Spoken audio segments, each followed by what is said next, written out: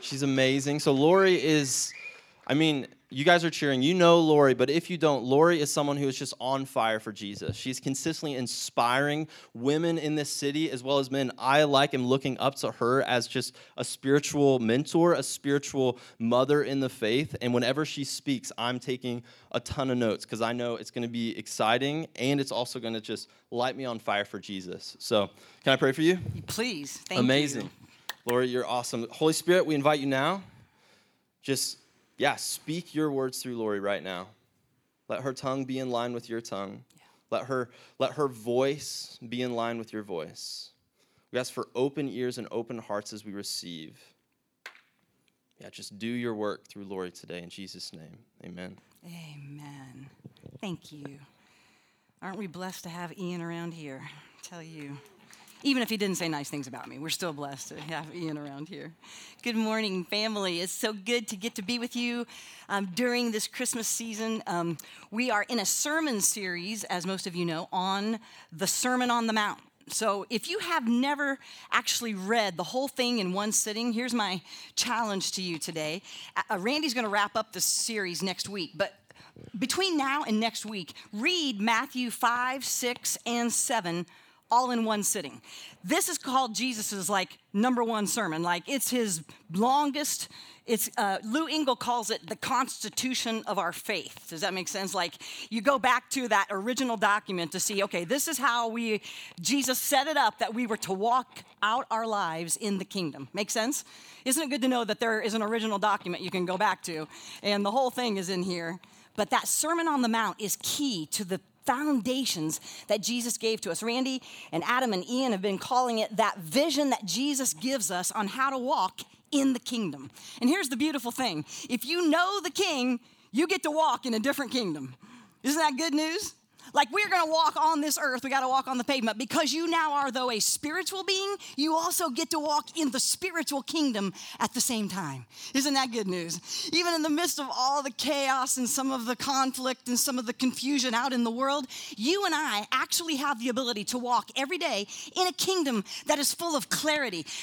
They describe it as love, peace, joy, and righteousness in the Holy Spirit. That's the description of this kingdom. Anybody not want to walk in a kingdom of righteousness, peace, and joy? Isn't it wonderful that we can actually walk with the King in that kingdom? And the Beatitudes and the Sermon on the Mount, that whole section, shows us how to do it. What's it look like fleshed out? Because Jesus is not only want us to know we're spiritual beings, he's also very practical. Right? And so this is such a good treatise, you guys. We got to be in this word, boy, more now than ever.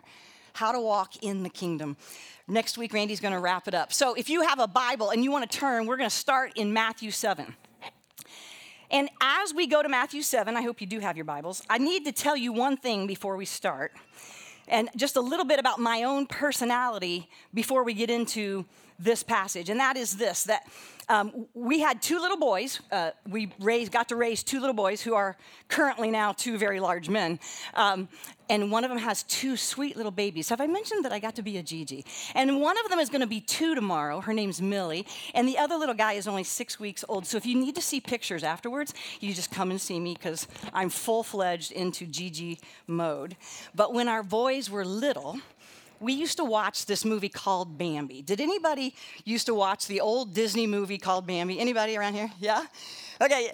And we would love to just sit with our guys, and I just love, wrapping them up in a blanket, and we're watching Bambi. And then all of a sudden, in this one part of the movie, I would get up, notice I have to get up, and go hit pause. Then I'd hit fast forward on the player, and then we'd go through a little bit, and then I'd go, okay, now we can watch the rest of the movie. Does anybody want to guess which part of the movie Mama Lori would fast forward through? Anybody want to guess? Say it louder. Yeah. When they shoot Bambi's mom dead. I'm like, what? No, don't do that, So the mama heart in me is like, they don't have to see that yet. Why do they have to know about the death and the dying and the bad stuff, right? It's like, protect the babies, And so if you're a young mama, I just bless that in you. Keep doing it, let's keep them as innocent as we can, right? For as long as we can. That's a good thing to do.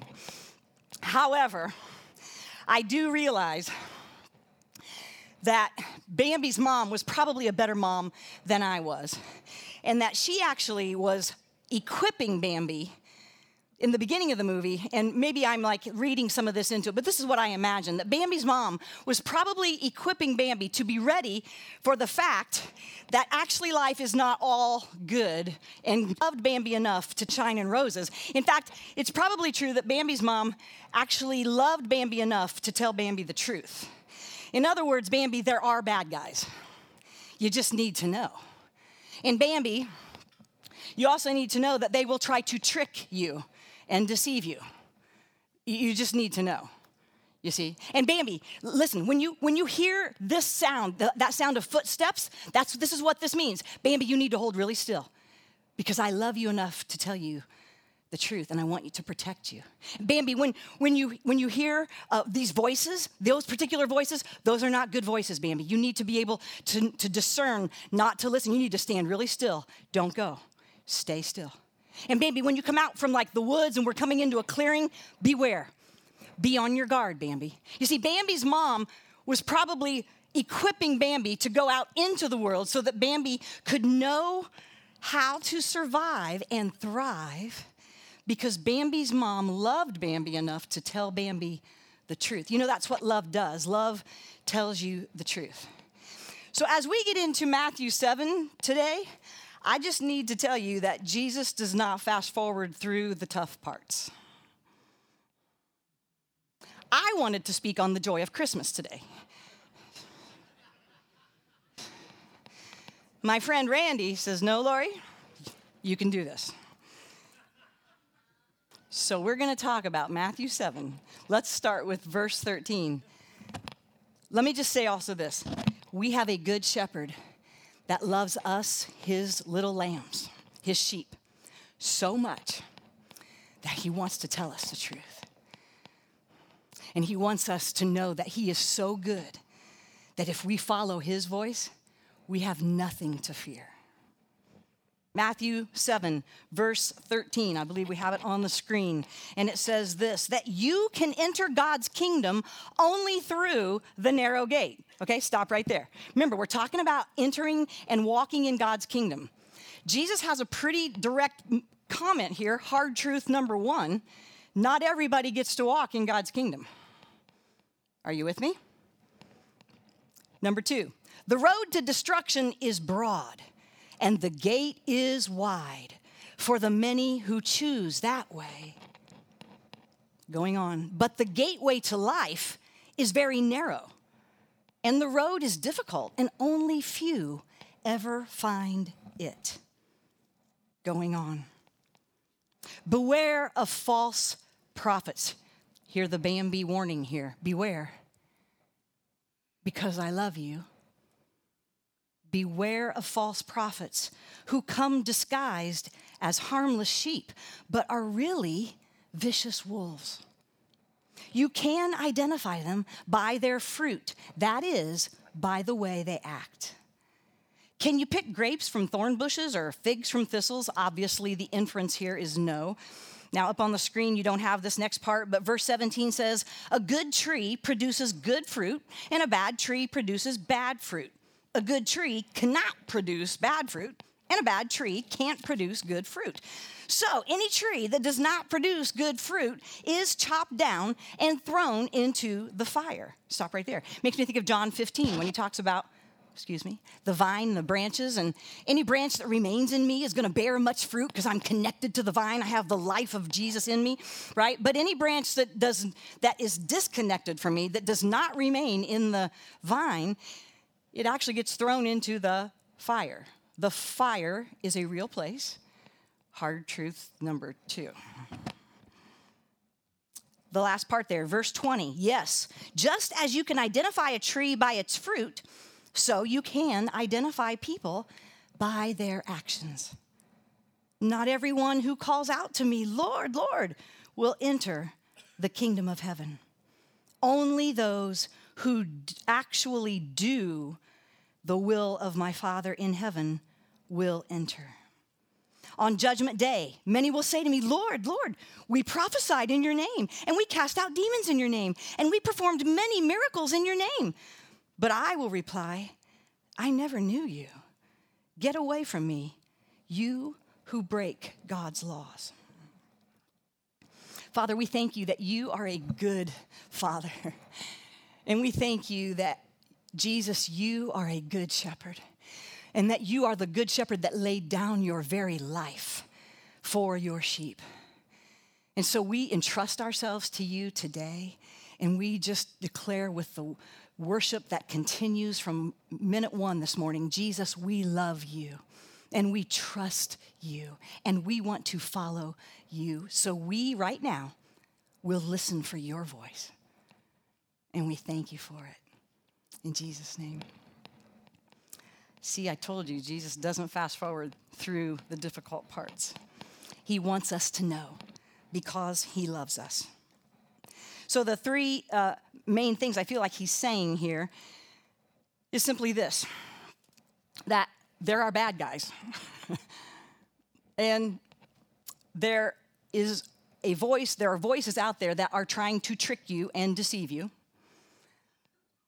And number three, we are actually in a war where those voices and those bad guys are trying to take you down. Now, as a loving parent, we tell our kids this because we want them to be protected from these things, right? This is what I love. Jesus knew exactly what we would need. We all know that this enemy that we're talking about, he is the deceiver. The passage calls them working through false prophets, right? Trying to deceive many. Let's just get it out there on the table.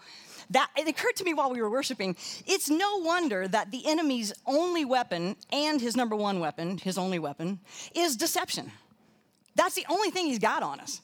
And the reason I thought this is so obvious, because if actually anybody knows the truth about Jesus, there's no way they wouldn't want to follow him.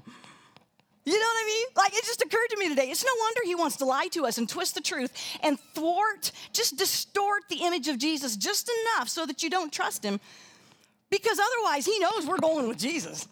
Anybody who sees how wonderful he is, anybody who knows how good he is and how trustworthy and how I can actually trust the words in here because it is from his heart, anybody who knows that is going to have no problem following. So how would the enemy come at us if he wants to take us down?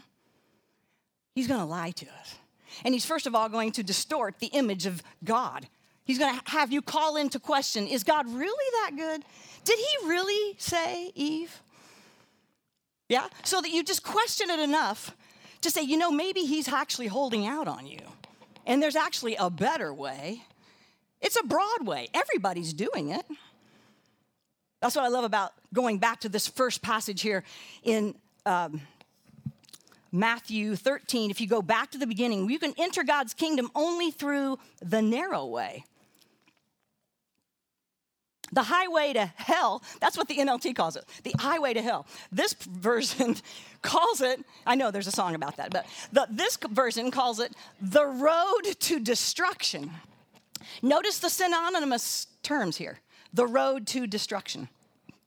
You see, it's broad, and the gate is wide for the many who choose that way, but the road to enter God's kingdom is narrow. It's the road to life. See the difference? You got one going to destruction, and you got one going to life. And that road, though, it's difficult. And only few ever find it. The Lord wants you to know that there is a way. In fact, he said, I am the way. And lest you get concerned about false prophets, and we're like, which voices are the truth? Jesus says, I am the truth. And at the end, lest you are concerned, what if I get to the judgment day? Do I have life or I don't have life? Jesus like, look at me, I am the life. So as Ian has already told us this morning, Jesus is the answer to all these things. He is the way that we want to follow. He is the truth that we can believe, and he is the life that you are looking for and longing for in every other possibility that you might be looking right now. He is. He's the answer to all of it. He is also the truth that sets us free. And because it's Christmas, can I just remind us that at Christmas, The Word became flesh, and he dwelt among us. And we have seen his glory, the glory of the one and the only, who came from the Father, full of grace and what? Truth. Why? Because he knew we would need both. We would need both. And then when he left the earth, you see, he told his disciples, it's actually good for you that I go, because when I go, I'm going to send my own Spirit to come and live inside of you, and he will guide you and direct you. But guess what his name is? His name is the Spirit of truth. And then it says, when he comes, he will actually guide you and lead you into all truth. You see, I have a feeling that Jesus equips us and comes to bring to us that which he knew we would need. Are you with me? Okay, let's look at the John Mark Comer quote. And here's, I don't need to actually tell you that there is deception in the world. You all know this. In fact, I think that we are in the middle of a spiritual war right now where probably deception is, at least from my lifetime, I feel like it's at its height. Like, it's just really hard sometimes to discern what is truth and what is not, and what's the right way to go and what's the not the right. Anybody else feeling that way? Yeah, like it's just kind of confusing out there right now. John Mark Comer has written a great book. I have to tell you, I don't agree with every single word in it, but boy, does this guy get it when it comes to the Word of God. And what a good book for this particular generation. Ed, do we have that quote? This is what he says. Jesus warned his apprentices, watch out that no one deceives you. He then warned over and over, guys, that false prophets would deceive many people. And because of the increase of wickedness, the love of most would grow cold. Unfortunately, we see some of this happening, don't we? A lot of it. Then he goes on to say this. The New Testament writers followed up Jesus' warning with upwards of 40 more warnings of deception. Everybody say 40. Like, that's a lot of times for the New Testament writers to talk about, to warn the people about deception, especially in the areas of sexual immorality and false teaching. Okay, this is why this stuck out to me. John Mark gets it. Like, not only did Jesus warn his disciples, but then after the people were filled with the Holy Spirit, that first church, right? These are Spirit-filled believers that they're writing to, okay? Just like you and me. And they're saying, watch out, do not be deceived. I mean, we could sit here and I could give you all of them, but there's a lot of verses. Paul says, do not be unaware of the enemy's schemes, right? We fight not with flesh and blood, right? There is an enemy. Watch out. He's on. And 1 John talks about how he is out to deceive the whole world and lead us all astray. He does not want us to know how good God is, and he does not want us to follow. And by the way, he really hates us and wants to take you out. Bambi. We need to know that we have an enemy, and we need to know what his weapon is. It is deception. And then we need to know how to recognize that deception. Does that make sense? How good that Jesus came full of grace and truth. Then he filled you and me with his own Spirit, who is the Spirit of truth, who promises to lead us into all truth. But here's the thing. I just want to remind us today that all of us, by inference here, I need to admit, I can be deceived. Do you see what I'm saying? Like, they would not have taken all this time to make these warnings. Jesus would not have said this if there wasn't the opportunity for us to be deceived. Is anybody with me? Like, I think the minute I think, oh, I get this, I understand, I can tell the wrong from the right, that's what I call probably pride in me, and that's usually when I take a fall. And I can tell you right now, over the last couple of years, I have thought for 100% something was true, and then 2 days later, I realized that it wasn't at all. Anybody else? Like, we are prone, we can possibly be deceived. I just want to make that a point today. Not only is there a bad guy, but we also need to agree, I think, I need you, Jesus. I need the Holy Spirit to be my guide. I need to listen for his voice, and I've got to know what he has to say so that when all those other voices are speaking, I will recognize his. Does that make sense? All right. Let's break it down just for a minute so that we get some of his specifics. Number one, there's these two ways. The narrow way, the wide way. The road less traveled, the everybody's doing it way. Jesus says this way over here is wide, and many go to it because it's more fun, probably, most of the time. Is this making too much noise, David? You're good, okay. That way is the way that most people take. It's the way that seems right unto a man, but in the end, it leads to death. It's the way that most people take because that way I can just be who I want to be and I can do what I want to do. And therefore, I can tell you, you can do what you want to do. You be you, I be me. You do you, I do me. Whatever is your truth, and whatever's mine is mine. And if you feel it, do it. If you feel it, maybe that's you. You be you. And let's not be like those over there on that narrow road who are, can we just say, a little narrow-minded.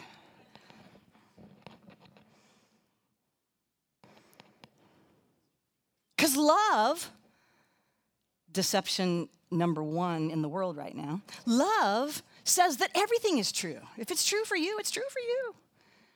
Right? Do you see how the enemy gets in? And when I was first preparing for this sermon, I was like, Lord, I'm preaching to the choir. These people know you, Jesus. He's like, you better preach. And to myself, are you with me? It's like, we all can be deceived. Because what we tolerate infiltrates. It just sneaks in really, really easily. You know what I'm saying? Like, I just got to be aware. And so what the enemy will do is he will actually make you feel like you belong when you come on this wide way because there's more people to accept you and you belong and you're welcome here and we're just so proud that you are not that narrow-minded anyway. So come on, let's go this way. In fact, you know that there's some of this stuff. We believe in Jesus, but this is awfully old and we need to just update it a little bit because that's what progressive thinkers do. We just need to. Don't go political on me, okay? I just use that word as like, we're forward thinkers, right? We're just thinking more, we're so much more enlightened, our IQs are higher. This is just so old. And there are just parts of it we just need to update. So come on, everybody's going this way. See? The only thing is, at the end of this road, guys, the bridge is out. Like, it's off the cliff. It is the road to destruction. And because Jesus loves us, he's like, listen, the enemy is just twisting it just a little bit because you know what real love does? Love tells you the truth. And here's the truth, guys. I am the way. I am the truth. Come this way. It's going to be narrower. It's going to be lonelier sometimes. Praise God, we have each other. Praise God, you sign up for those small groups. We need each other more than ever now because sometimes it feels very alone. Sometimes your closest friends that you thought you were on the same page with are all of a sudden going over on the Broadway.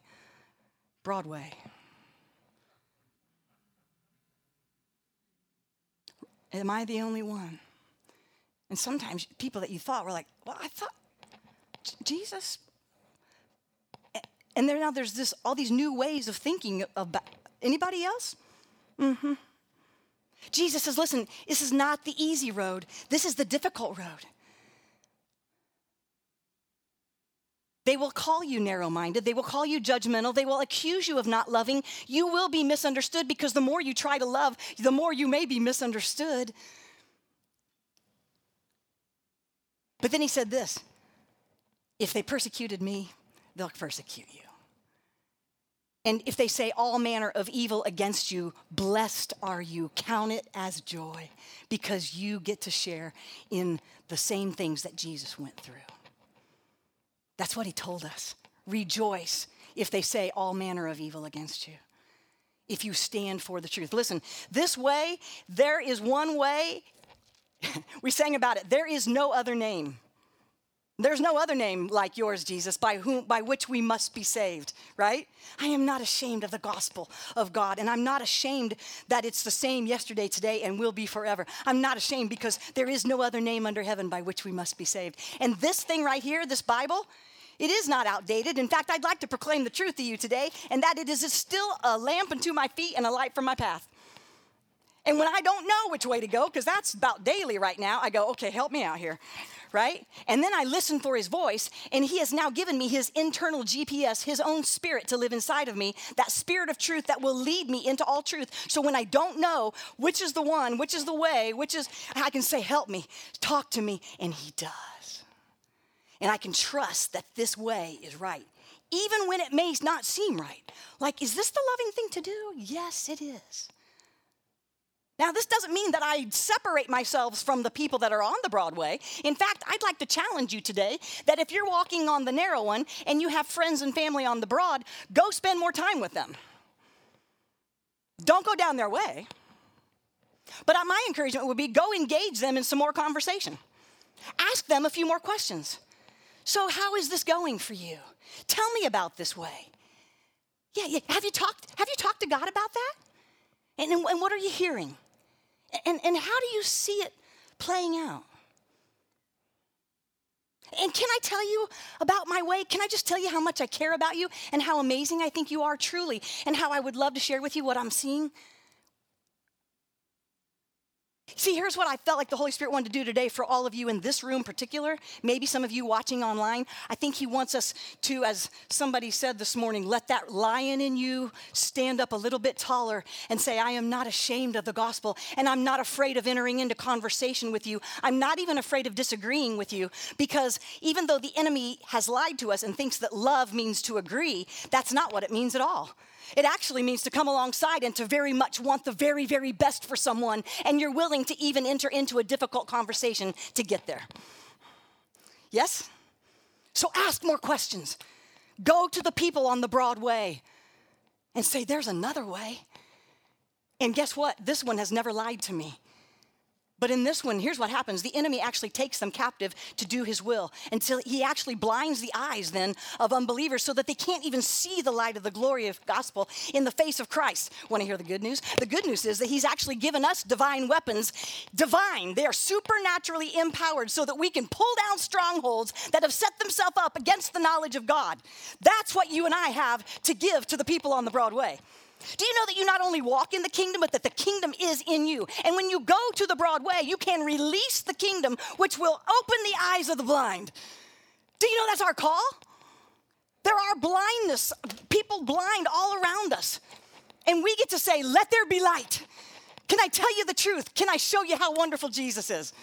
We get to come into a place of hopelessness and go, did you know there's always hope? We get to come into places of confusion and say, let there be clarity. We get to come into places where there is fear and anxiety and go, oh, did you know there's a perfect shepherd who wants to take care of you? You don't have to be afraid anymore. We have the kingdom. We can invite others to walk in the kingdom. It takes sometimes some boldness like a lion to step into it. Choose the narrow way. And can I just say, in this instance, this would be the one time I would encourage y'all to be narrow-minded. Like, I want to be narrow-minded for Jesus. Like, I want to be so narrow-minded that he is my focus. He is what I'm living for. He is the only voice I want to listen to. His is the only approval that I need, because he's everything. And in this instance, I want to be the narrow-mindedest. Only Jesus.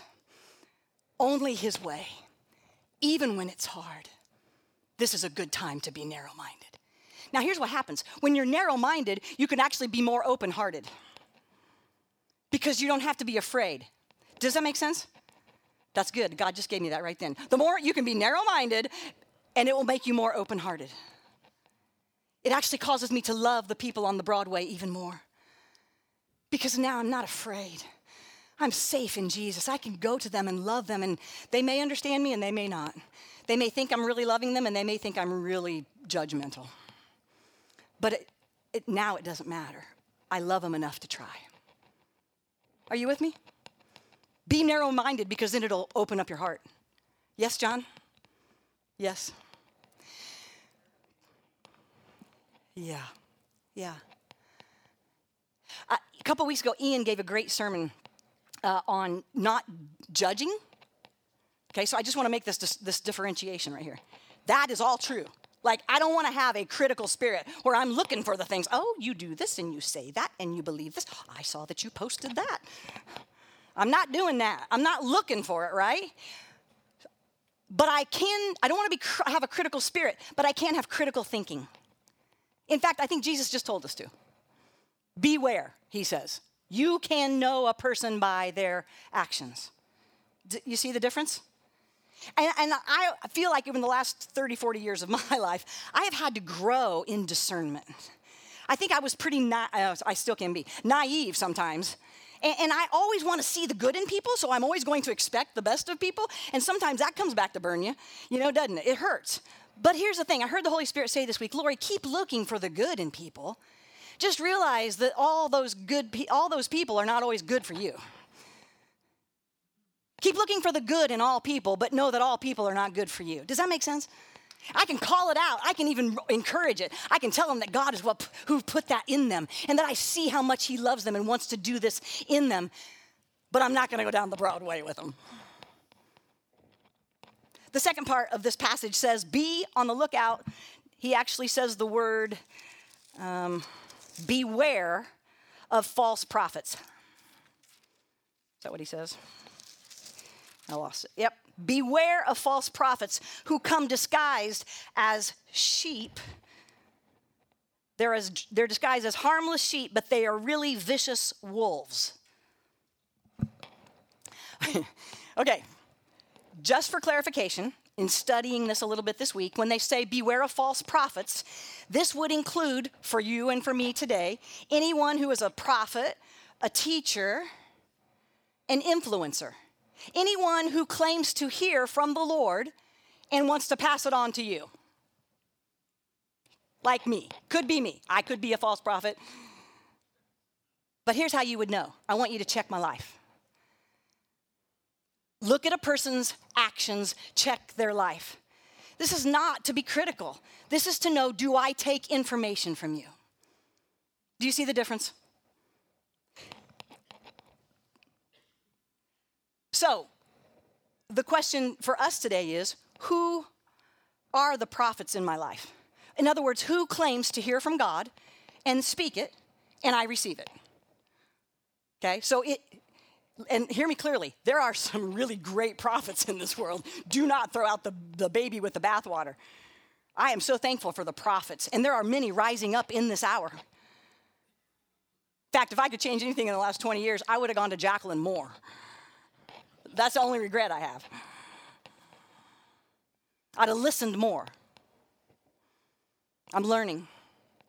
God puts prophets on the earth. He speaks through people. And you can tell if it's a false or a true one by what is the fruit of their life. If they're saying this over here, tell me, are they faithful to their spouse at home? I'm not asking for perfection. I'm saying in general, what is the fruit that how are their relationships? What do they leave the fruit of the Spirit behind them? Is the fruit like the fruit of the Spirit, or is it the fruit of the flesh? Do you see what I'm saying? And as I was praying about this example, I heard the Holy Spirit say to me, in the wake. And we have a pontoon boat, and if you drive the pontoon, behind the pontoon, there's a wake. Everybody able to see it? This is the way the Holy Spirit speaks to me. I like to ski behind the boat. Sometimes I go outside the wake. Sometimes I go inside. And then I heard the phrase, in the wake of a storm. So, isn't it ironic then that Saturday night we had this terrible tornadoes come through? And if you saw any of the footage on your phone, or it would show you the path that it took. If you saw any of this footage, can you see it in your head? There's a city, there's a little town, and all of a sudden you can see this swath where the tornado went through, and in its wake, it left a path of destruction. And I heard the Holy Spirit say to me, Lori, what do you leave in your wake as you pass through people's lives? When I pass through, do I leave people more fearful? Do I leave them more confused? Do I leave them a little bit more suspecting? Have I been a little bit accusational, and so now they're questioning? What do I leave? Do I leave the fruit of the Spirit, which is love and joy and more peace after I have passed through? What do I leave in the wake of my passing through somebody's life? And what do you leave in the wake of yours? That's the fruit. See, sometimes you hear a passage so often that you're just like, oh yeah, you'll know them by their fruit. What the heck does that mean? What do they leave in the wake of their influence in your life? I just found myself going, because he asked me this question. I'm just like, Lord, I'm just a little tiny flame that I want to burn for you. And as my little flame makes its way through people's lives and through this earth, I'm just praying there'd just be a few more little flames. There'd just be a few more little flames that catch on fire with a few other little flames. I just pray that the flame of my life just leaves a wildfire all the way through. Like when I go, I leave a wildfire in the wake of people who are on fire for Jesus. That's all I want. I just pray that as Steve and I make our way through some people's lives, that maybe we leave just a few more marriages with a little bit more solid foundation. And that as we walk through their lives, that their families are just a little bit more secure in the Word of God and the knowledge of how much He loves them. I just hope that as I'm making my way through this life, that in the wake of my life, people would just love God's word just a little bit more. They would depend on it and be in it more, and that they would spend more time in His presence, loving Him and listening for His voice because they're sold out to Him. When I walk through this life, I'm getting older now. It's tough. We think about these things. As I pass through, this is what I'm hoping I leave in my wake. What do you want to leave in the wake of your life? Here's the thing. We can tell if a person is a false prophet or not by their fruit. What do they leave in the wake of their ministry? What have they left in the wake of their influence? You guys, sometimes we as Christians try to be so nice that we're just like, well, we're not going to judge. Well, that's fine, but Jesus is like, wake up. Don't take it in. Are you with me? Like, I can love, but I'm not going to be influenced. It's just because somebody, okay, let's go to the next part. In other words, somebody can actually say all the right things, but not be living the real life. He goes on to tell us more about this. He says, you can identify a tree by its fruit, and so just like that, you can identify people by their actions. Notice he's telling you to identify people. You see what I'm saying? Last, not everyone who calls out to me, Lord, Lord, will enter the kingdom of heaven. Only those who actually do, everybody say do, the will of my Father in heaven will enter. On judgment day, many will say to me, Lord, Lord, we prophesied in your name, cast out demons in your name, performed many miracles in your name. But I will reply, I never knew you. Get away from me, you who break God's laws. Fast forward. But note here, look at the last line. You see, this isn't just like innocent people who made a mistake, because we all make mistakes. This doesn't say that you will never make a misjudgment or that you won't like we do it all the time. I'm not saying that. I'm saying Jesus sees people here who are saying one thing, even doing one thing, living one way over here, but over here they're breaking God's laws. You see, he knows who he's talking to. He's talking about the people who are even doing Christian things. They're even maybe serving in your church. They may even actually have a powerful healing ministry. Do you see? We prophesied in your name. We did these things. He doesn't discount that. He doesn't say they didn't. He just says, I know what you do over here.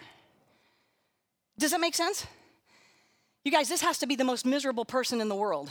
One who is out here saying and doing the Christian thing, the thing for Jesus, but yet they're over here breaking God's laws, meaning they're not living by the word. Can I just remind you, every word in here is still good, still true. I want our sex lives to look like what God. Did you notice John Mark said that it was either false teaching or sexual immorality? It's a big deal to God. And it seems to be not a big deal to the world. It's still a big deal to me and my husband. We just tried to tell these young kids, listen, sex is God's great wedding gift. It is meant to bind together a man and a woman together permanently in the bond of marriage, permanently. It's a wedding gift to be given after the covenant of marriage is made. And I'm not ashamed to say it. And in fact, I want to say it. And that's meant to be between one man and one woman as God designed it, as Jesus then confirmed. You see, these are the kinds of hard truths that I just want to be able to say because I love you.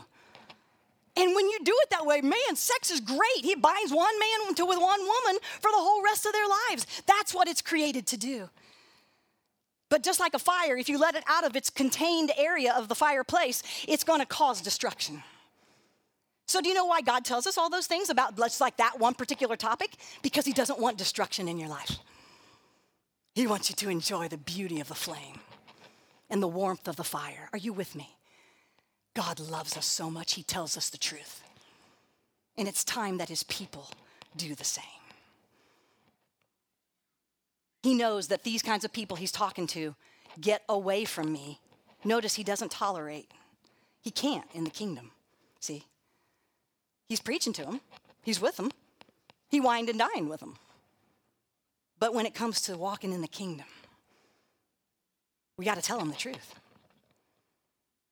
These are people who are living a double life, who are saying one thing and doing another. All right. 2 things in closing.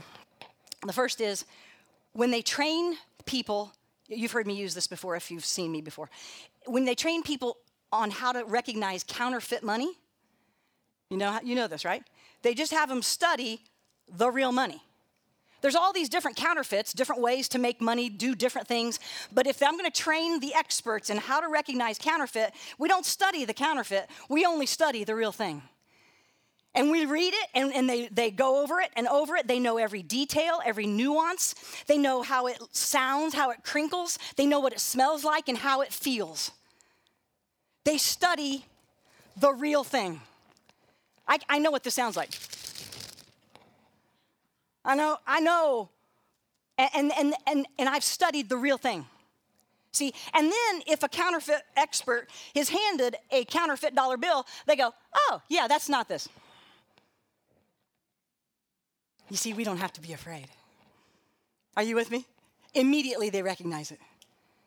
Somebody hands them something that looks really, really close. In fact, it's all the same except for that one little thing there on the corner.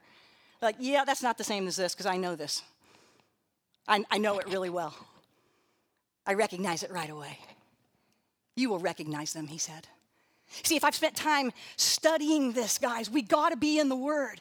And if I've spent time in the presence of my Jesus so that I know his voice, I know how he speaks to me, I know his heart because I've been in his Word and abiding in his Spirit, and I'm asking him to teach me all the time. And I know what he says and how he says it and what his heart is. Then when I hear all these other voices, anybody have one of these? All these other voices telling me this and telling me that and I can go, yes, that sounds like my Jesus. That voice is helping me to understand this passage and taking me closer to him. Yes, amen. And then I hear that other voice and I'm like, yeah, no, he didn't say that. Are you with me? You're going to be able to recognize, you will know, study the real thing. Spend time with the real thing. You don't have to go study every other philosophy. You don't have to be up on the latest and the greatest of all the influencers out there. Ian, you should do a message on this. Like, there's a lot of influencers out there, right? And they want you to know they have an enlightened idea about the new way that this should be done. Because if we're going to have unity, people, sorry, sometimes my sarcastic side comes out. But the point is, right, we want unity. We want unity in the spirit of true love and true truth because we really love people. And I got to be able to say when I hear that particular voice, that doesn't sound like my Jesus. And I can love you, but I recognize. Do you know that the Ephesians 2 says that actually the devil actually takes people captive to do his will? See, Ian taught us a couple weeks ago to love all people, right? And I want to love all people, but I have to recognize that all people are not good for me.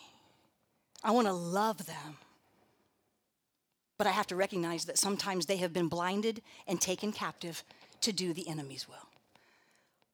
I would rather have fast-forwarded through that part. Last example for you today. The part about how is it, anybody else wonder this when you read this? How is it that they actually prophesy in Jesus' name? How is it that they do miracles in Jesus' name? How exactly does that work if they don't know Jesus? Anybody else? So I was asking the Lord, and this is what he said. Ask Randy. So I've got his phone number up on the screen. Y'all can just call him.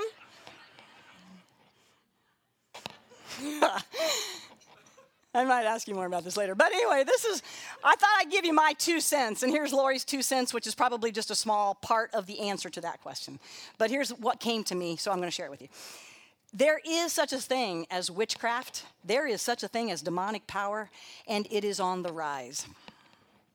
And it is not only on the rise, it is more bold, it is more out there, it is more being offered and encouraged, and people are being invited into it because you can have this form of power and you can still go down the broad road, and it's a whole lot easier. Or so they think. But they're being lied to. See, I'm thinking, how can they do miracles? And then all of a sudden I thought, oh, well, Moses threw down his staff, and then the magician threw down his, and they both turned into snakes. There is power that comes from the dark side. It's true. We need to know it, Bambi. Lori, tell them. We have to know that there is a bad guy. They do bad things, and they're out to get us. We have to know it. See, the enemy can imitate the works of God. There are people who actually do bow to and worship Satan, and they actually get power from him, and the more blood sacrifices they make, the more they get. Anybody hear about the Texas concert a few months ago? Satanic symbols everywhere. Your friends and your family and mine are being influenced every day. This is not a fear message, because here's the good news. Ephesians chapter 1 says that when God raised Jesus from the dead, he seated him at his right hand in the heavenly realms, far above. Everybody say far above. Far above all title, all rule, and any spirit that is. Jesus reigns, everybody. Jesus has been seated in the places of authority, and all things have been put under his feet. All things are under Jesus' authority. When he walked the earth, and those demons, that same ones that are still doing this power stuff today, the ones that fake the power, they when they saw Jesus coming, they fled. They'd squeal. They'd scream, "What do you want with us? We know who you are." See, every moment Jesus comes into the room, they have no power. He always wins. With one word, he would say, "Go." That's it. Guess what? After that in Ephesians, it says this: you have been raised with Christ and seated in the heavenly realms. Yeah, you know what that means? You actually get to sit in those same seats of authority, so that when you walk into the room, demons are going to squeal. When you walk into the room, you can actually say, "Go," in Jesus' name. When you walk into the room, you bring truth, and people go, "Why do I think differently now?" When you walk into the room, all of a sudden, hope rises. When you walk into a dark room where there's been darkness, the light comes. When you walk into a room, you just bring the kingdom. That's the good news. You don't have to be afraid at all. You just got to know it's out there. Make sense? Oh, go be the kingdom. Go be the people of God. Go speak the word of truth. The demons have to flee. We just got to be aware that they're there. Yeah, and it saddens me that people can do these things in Jesus' name. This is the worst, right? That in the name of Jesus, they are claiming to do this. Just because somebody gives you a prophetic word that's really on, that's wonderful. Test it, receive it. But then check their life, right? We got to beware, right? Is this a trustworthy person? If you see somebody do a miraculous healing, which, by the way, I think you're going to see lots more of that because God is on the move. But just because you see one miraculous healing doesn't mean that you give that particular ministry $12 million. Okay? Check the life. Check the fruit. That's all I'm saying. And it makes me sad about throwing out the name. Let me just close with this.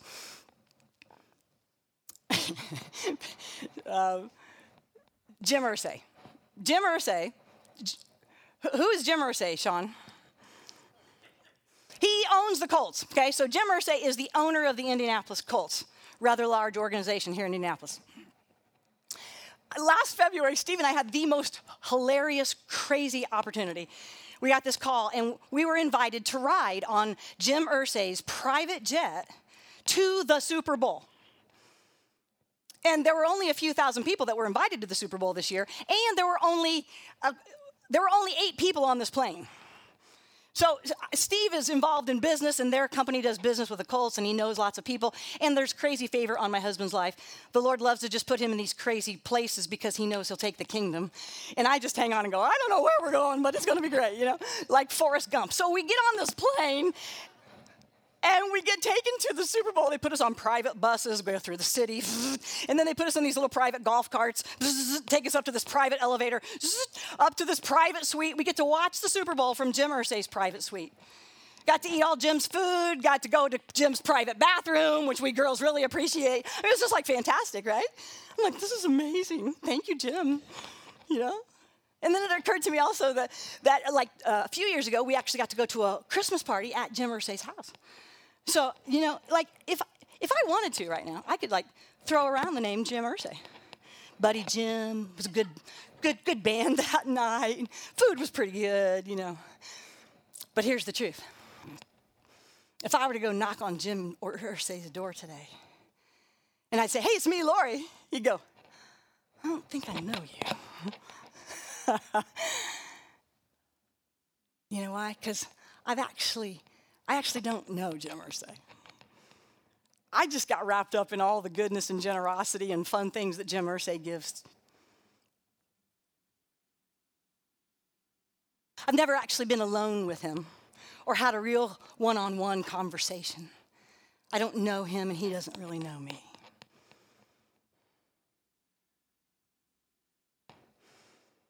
There are a lot of people in our lives who think maybe that they know Jesus. A lot of people who use the name, they can even sing some of the songs. But my question is, have they actually said, I want to have a relationship with you? And has it ever, the truth of what he's done for you, ever actually caused you to go to your knees and say, I'll do whatever it takes. I want to be yours. Have you ever been alone with him enough to say, I need you?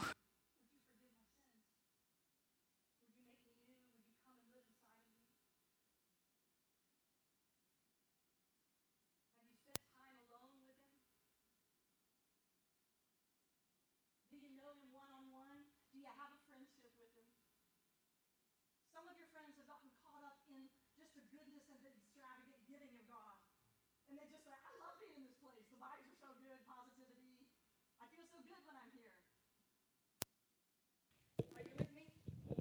Sometimes the best thing you can do for people is say, so do you know him? Do you have a relationship with him? And if there's anybody here today that has never come to that place of being on your knees alone with Jesus and said, I want you to be my Savior, my friend, I want to have a one-on-one relationship with you. I want you to know me completely, and I want to know you completely.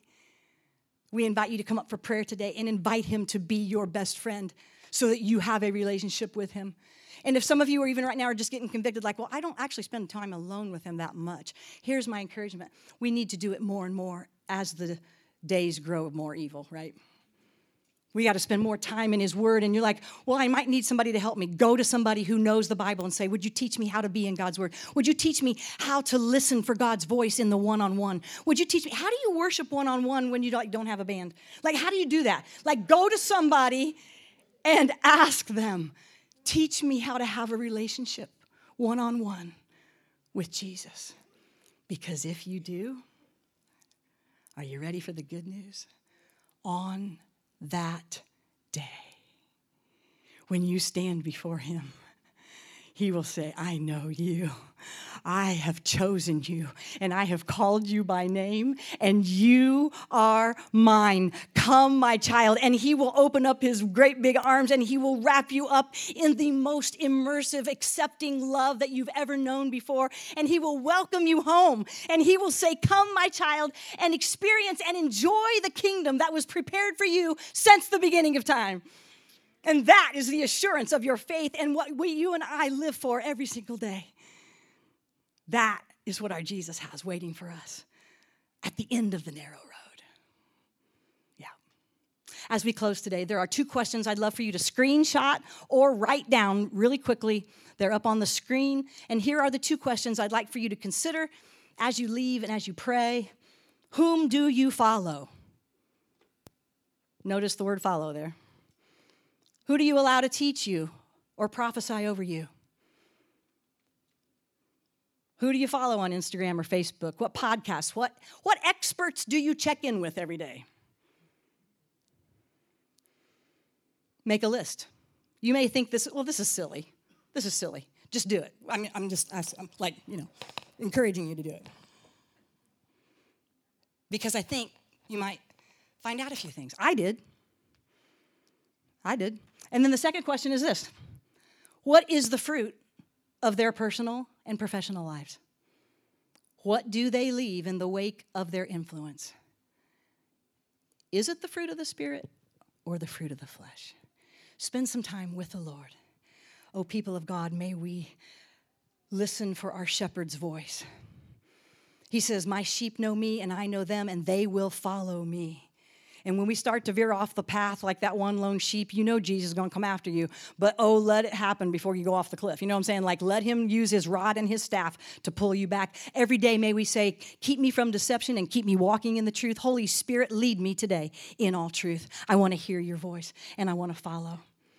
Isn't it great? At Christmas, we can always remember that the Word became flesh and he dwelt among us. And we have seen his glory, the glory of the one and the only who came from the Father, full of grace and because he knew that we needed both. Yeah. Let me pray for you. Father, we thank you. Ministry team, why don't you come on forward? Father, we thank you that you are a good Father. You love us enough to tell us the truth. Would you cause us to be more and more like you, to love the world around us enough to tell the truth in love? Oh, to yearn for them to know the good way that leads to life. Holy Spirit, I ask right now that you would come and that you would break through with your light and the spirit of wisdom and revelation. Come and break through now any deception in Jesus' name. Deception, be broken. Let there be light. Yeah, we thank you, God. We thank you that when you come, you bring clarity, you bring hope, and you cast out all fear. And so we keep our eyes on you. We entrust ourselves to you. And we say, Holy Spirit of truth, lead us now. And fill us up so much that we take the kingdom wherever we go. In Jesus' name, amen. Some of you today, I felt like if you need prayer for anything, physical healing, maybe as Ian prayed, I love that Ian, your word went directly in line with what I felt God was saying for today. So I think that's the Holy Spirit. If some of you have felt that tug of war in your life, like, I don't even know. I really want to know. Some of you sincerely just like, I just don't even know. Which should I go this way or should I go this way? Come up for prayer. There's some wonderful people to help you go to the Holy Spirit for that truth. That's just a beautiful word today. He wants to set you free. That's what the truth does, by the way. You shall know the truth. The truth shall set you free. So come up for prayer if you're wrestling with any of that. And then the last thing would be, some of us got a little bit of conviction. I felt like he just wanted to encourage you. If you realize that sometimes you say all the right things, but there's this other piece of your life that's probably not in line with this part of what you say, all of us need realigning often. Do you see what I'm saying? My chiropractor has to realign me so that my spine comes back into alignment every couple weeks. Ask the Lord, is there anything in my life that I say this, but I'm actually living here? It still has a hold on me. Listen, that conviction is actually good, you guys. It's what sets us free. So come to the Lord with it. Go to somebody that you trust with it. Confess it. Say, Lord, I want to be free from it, and I want to live in alignment with the truth so that I'm whole. He restores our souls. Yeah, I bless you in the name of the Father, the Son, the Holy Spirit, who is the Spirit of truth. Merry Christmas. And come up for prayer. Go get your kids. Amen.